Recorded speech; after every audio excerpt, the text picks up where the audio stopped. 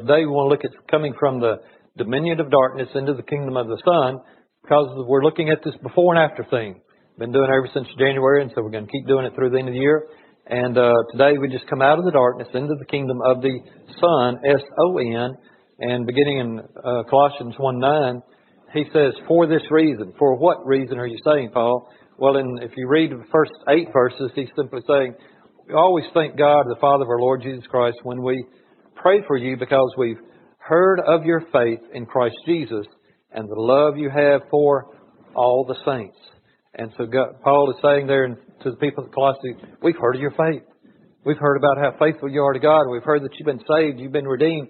And we hear about how you love all the saints, you love all the Christians all around you. And so when he comes to verse 9, then he says, for this reason, about hearing about your faith and how you love people, since today we heard about you, we've not stopped praying for you and asking God to fill you with the knowledge of His will through all spiritual wisdom and understanding.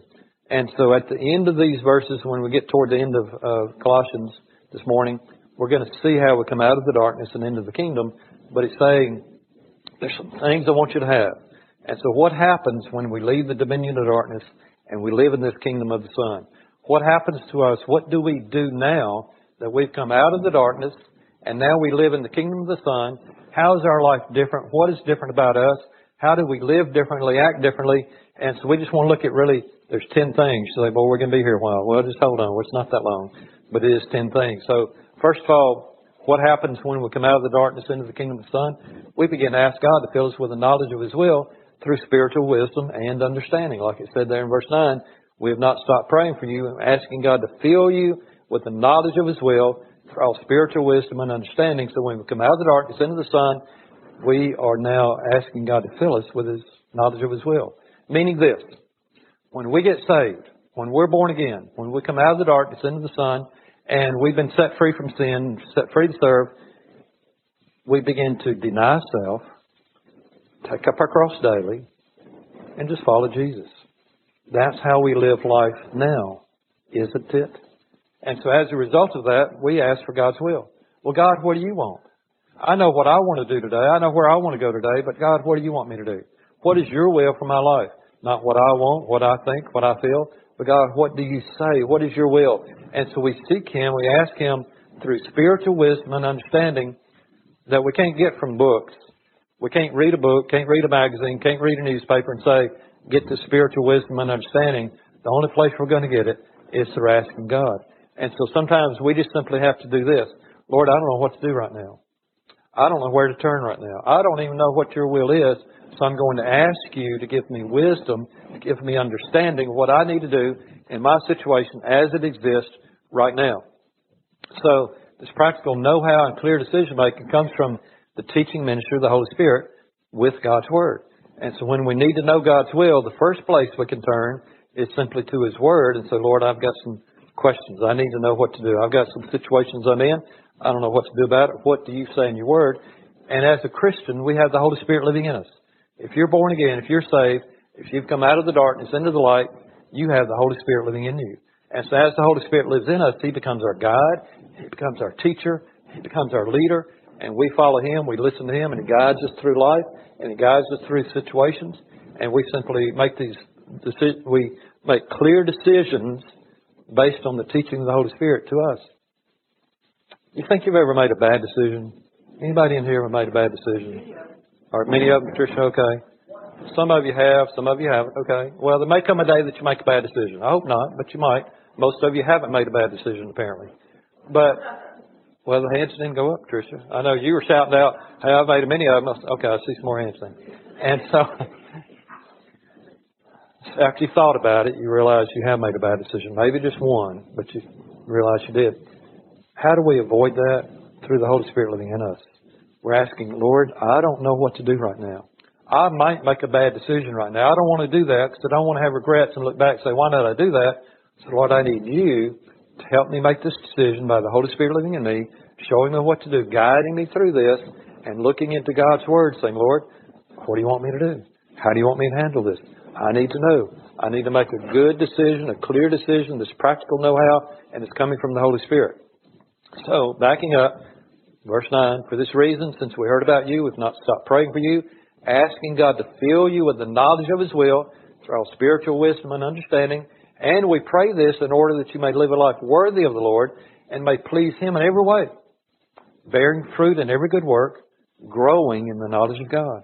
So when we come out of the darkness and into the light, the second thing that happens in our life is we live a life worthy of the Lord and we please Him in every way. How does that work? Well, a life lived worthy of the Lord is transformed in conduct and attitude. Some are in school and all used to be in school at one time. Do you remember getting conduct grades? Some of us remember very clearly about conduct, don't we? You didn't, Debbie didn't? Okay. You either didn't get them or didn't want to get them. And so most of us got conduct grades. And conduct grades simply meant what basically about you in school. What did a conduct grade mean? How you acted, where? In class. How you acted in class at school. So probably most of you made like A or satisfactory or check marks or that kind of thing.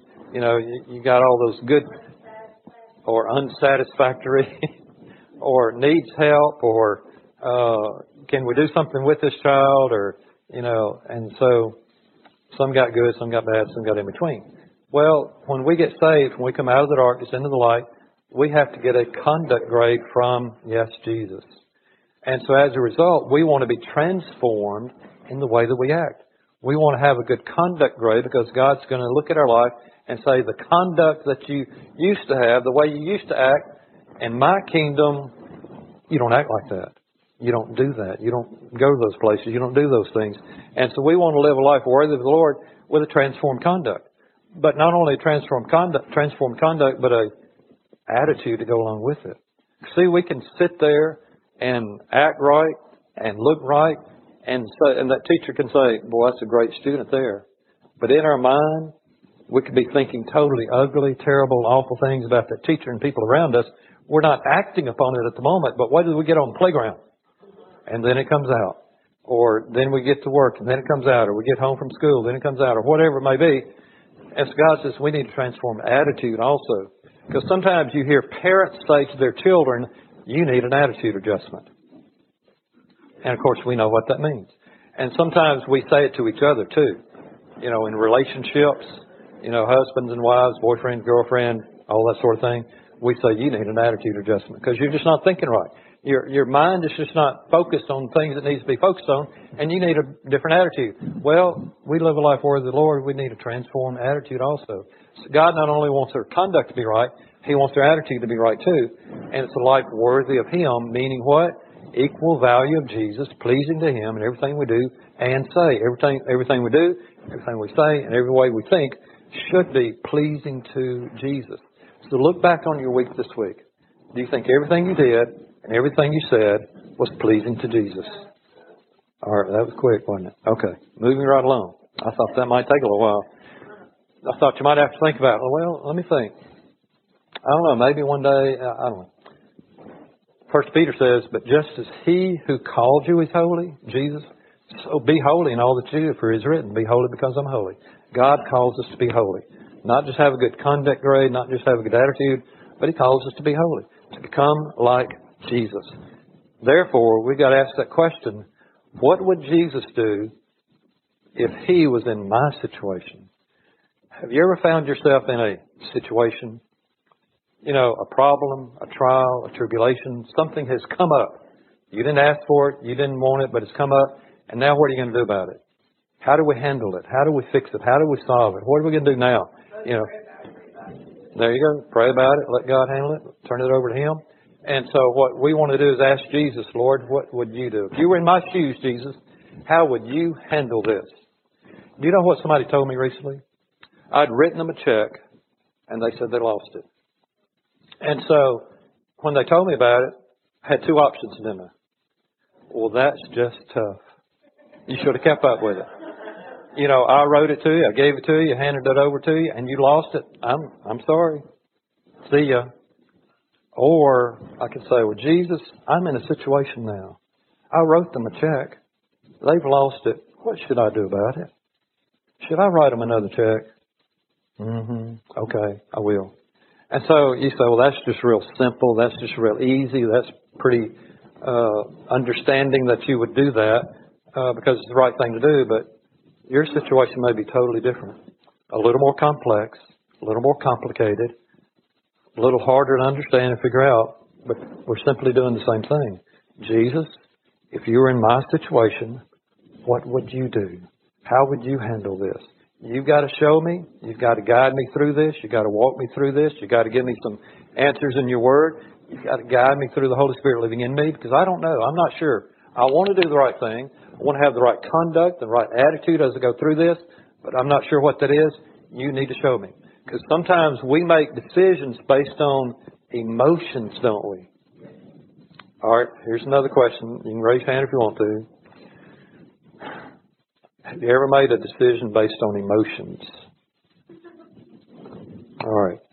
Most of you have. Some of you haven't. The alternative of making decisions based on emotions is making a decision based on truth. God's truth, God's Word. Truth and facts. And so sometimes when we make those decisions based on emotions, you know how quick emotions can change. Yeah, that's right.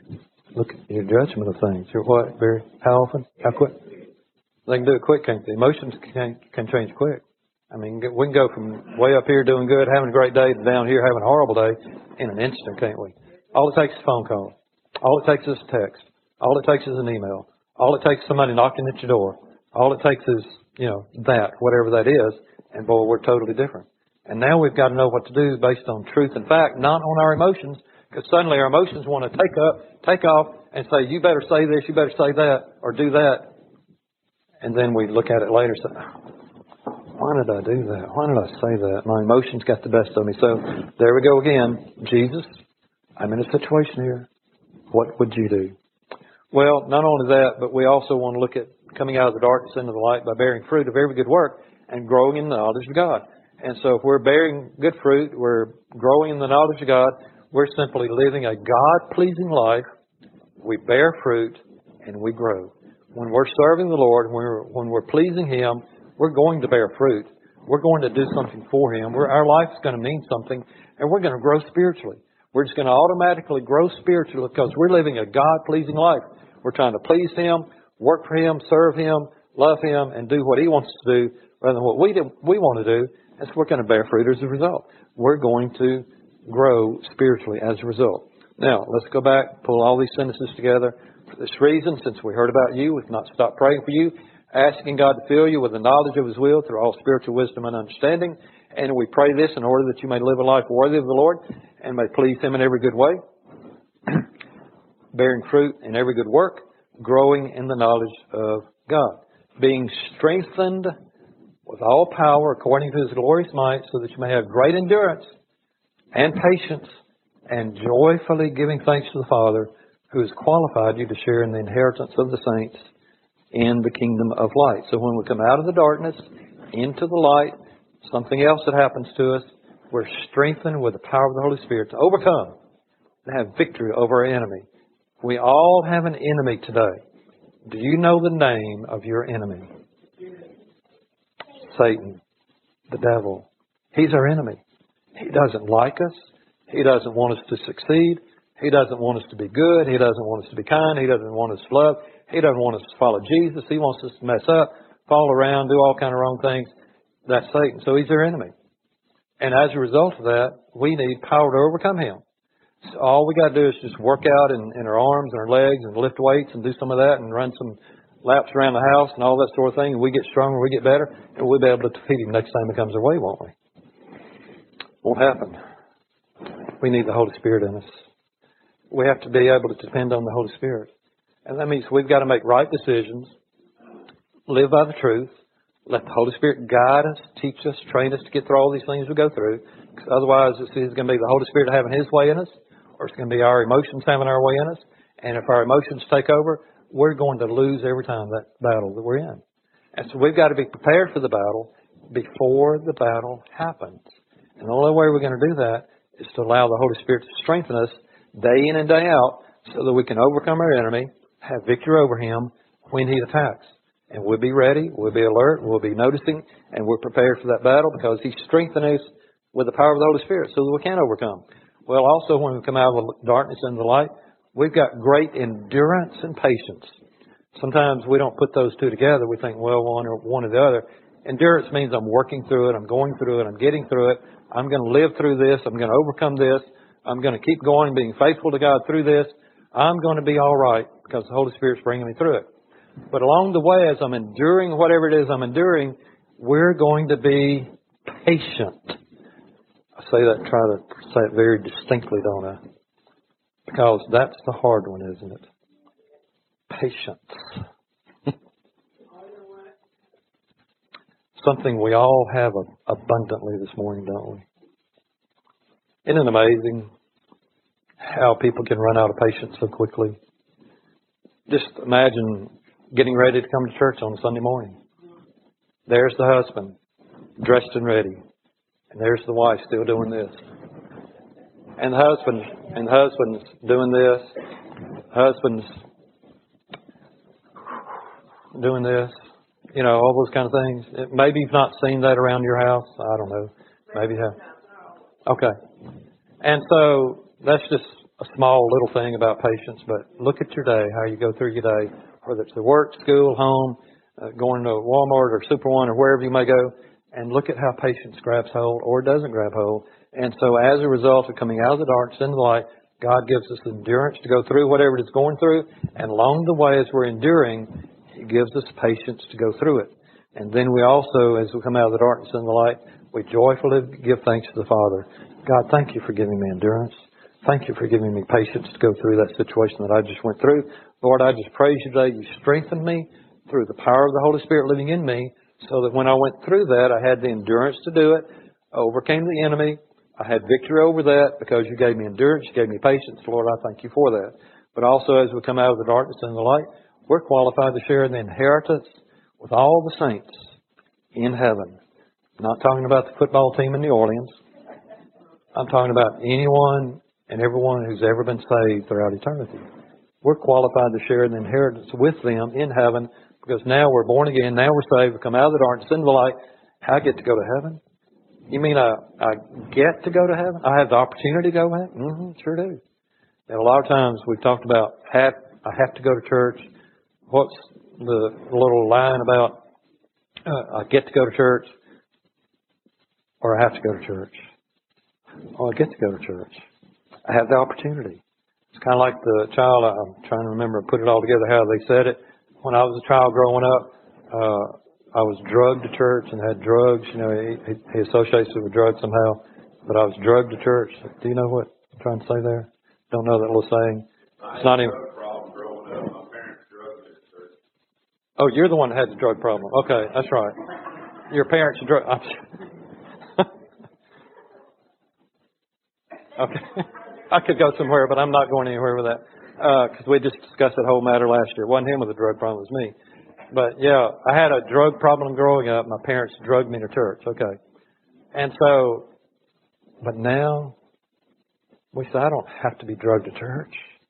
I don't have to be made to go to church. I get to go. I get to come and meet with Jesus. I get to come and meet with you. I get to come and associate with people that I love and care about. So we're qualified to share in the inheritance with all the saints in heaven. Do you know that all the people we look at around us that are saved, born again, we're going to be in heaven with each other one day? And we're going to be spending eternity in heaven with each other as we worship and praise the Lord there in heaven. And so finally in verse 13, for He has rescued us from the dominion of darkness and brought us into the kingdom of the Son He loves, in whom we have redemption, the forgiveness of our sins. And so the word rescue there, He's rescued us from the dominion, means He's delivered us from dominion of darkness. He's brought us into the kingdom of the Son. He has saved us. And so number 8 simply says, followers of Jesus have been rescued, delivered, and saved from the power of darkness, sin, and Satan. He's brought us out of it. We're no longer there anymore. When we're born again and we're saved, the Holy Spirit comes and lives in us. We repent, turn from our sins, begin to deny ourselves, take up our cross and follow Jesus.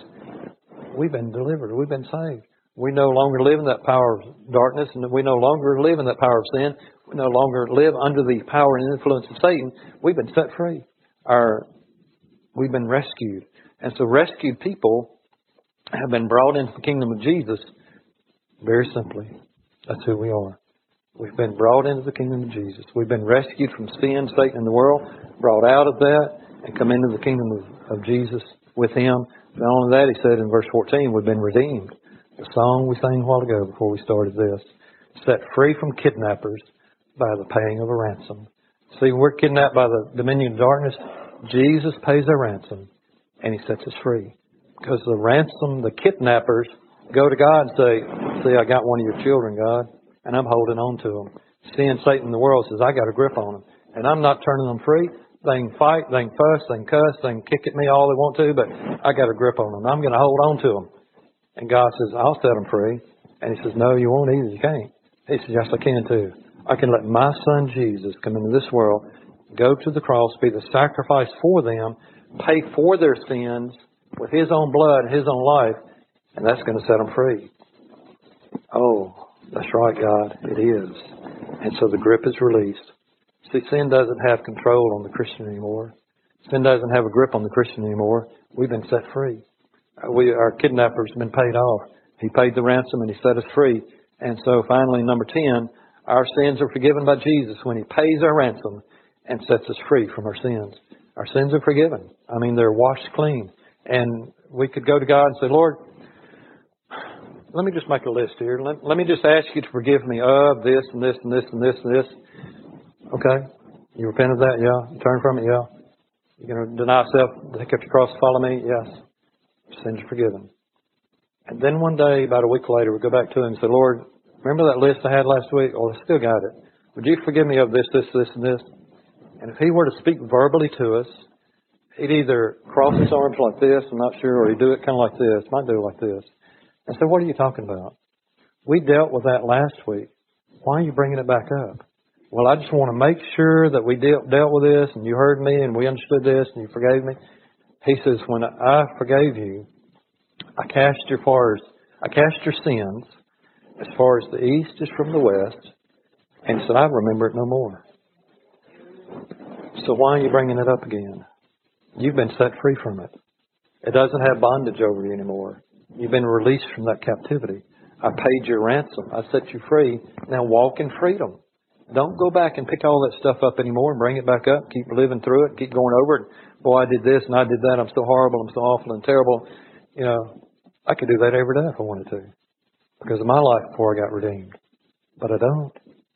And so He sets us free. He forgives us because the ransom has been paid for. So now we can enjoy our freedom from sin for only one reason, the cost Jesus paid on the cross with His life. We get to enjoy life, freedom in life, freedom in Jesus, freedom from sin, freedom to serve, freedom to get to attend church, attend worship, freedom to get to serve the Lord, freedom to get to do all those things we get to do for Him, with Him, because He paid the price. His life on the cross. So our question this morning is this. Have you moved out of the darkness and into the kingdom of the Son? Have you been redeemed? Has your ransom been paid for? Have you accepted the ransom and said, I need to be set free? I'm still living with my kidnappers. Sin, Satan, the world's got a hold on me. And I haven't been set free yet. But Lord, I want to be. I need to be. I should be. Lord, would You do that for me? And He says, yes, I would. And that's when we repent of our sins, we turn from our sins, we ask the Lord to forgive us, and acknowledge that He set us free, will set us free from our sins when we ask Him to, and He's already paid for them. All we have to do is let Him pay our kidnappers off and get set free from whatever it is holding us in bondage. And He does that. But the question that comes today is, has that happened in your life? Have you come to the point of turning from sin and turning to God and saying, Lord, I need to be set free today? And today's that day.